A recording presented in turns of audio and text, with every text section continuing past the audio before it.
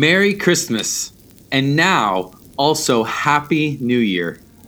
Today is the beginning of a new year, and with the new year comes a fresh start to build the life that you desire it to be.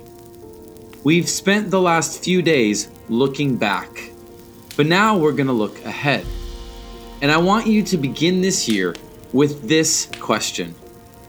What does faithfulness look like for you in this new year? Today, on the 8th day of Christmas, we remember the circumcision of Jesus. According to Jewish customs, a family was to wait until the 8th day to perform the ceremonial act of circumcision.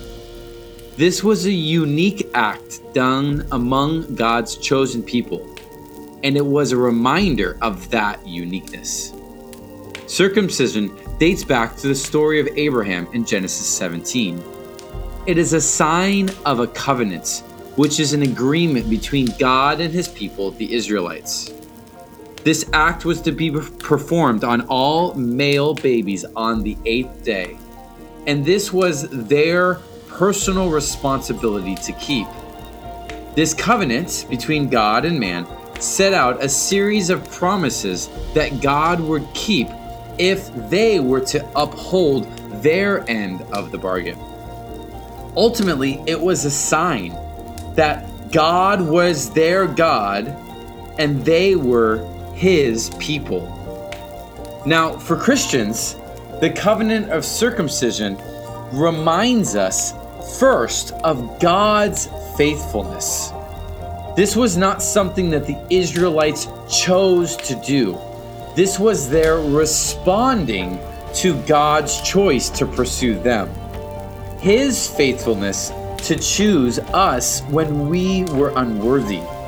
His faithfulness to even live up to two sides of the covenant, mine and his job.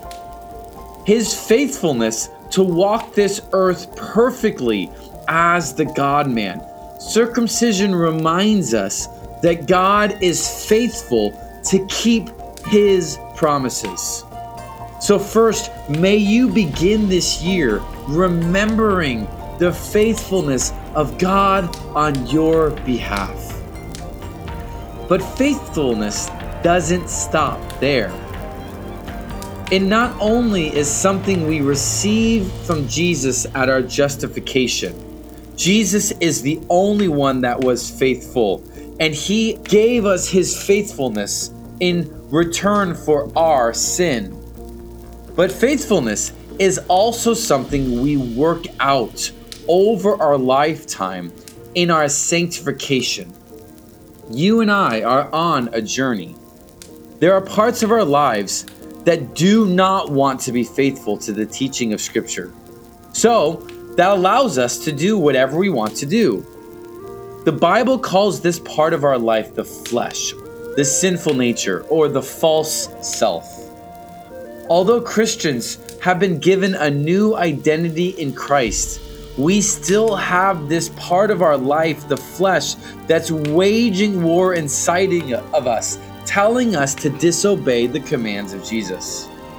The journey of discipleship is learning to put to death the old self and all the ways that lead us away from God's faithfulness.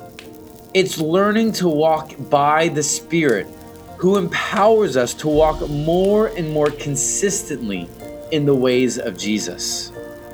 This journey is now also including a choice, choosing to believe in Jesus' faithfulness on our behalf, but also choosing to walk according to the Spirit and not the flesh, choosing to profess when you are in need of help, when you need help from God and you need help from others, to walk faithfully in his ways. B.B. Warfield says this: the glory of the incarnation is that it presents to us our adoring gaze, not a humanized God or a deified man, but a true God-man. One who is all that God is and at the same time all that man is. on whose mighty arm we can rest, and to whose human sympathy we can appeal.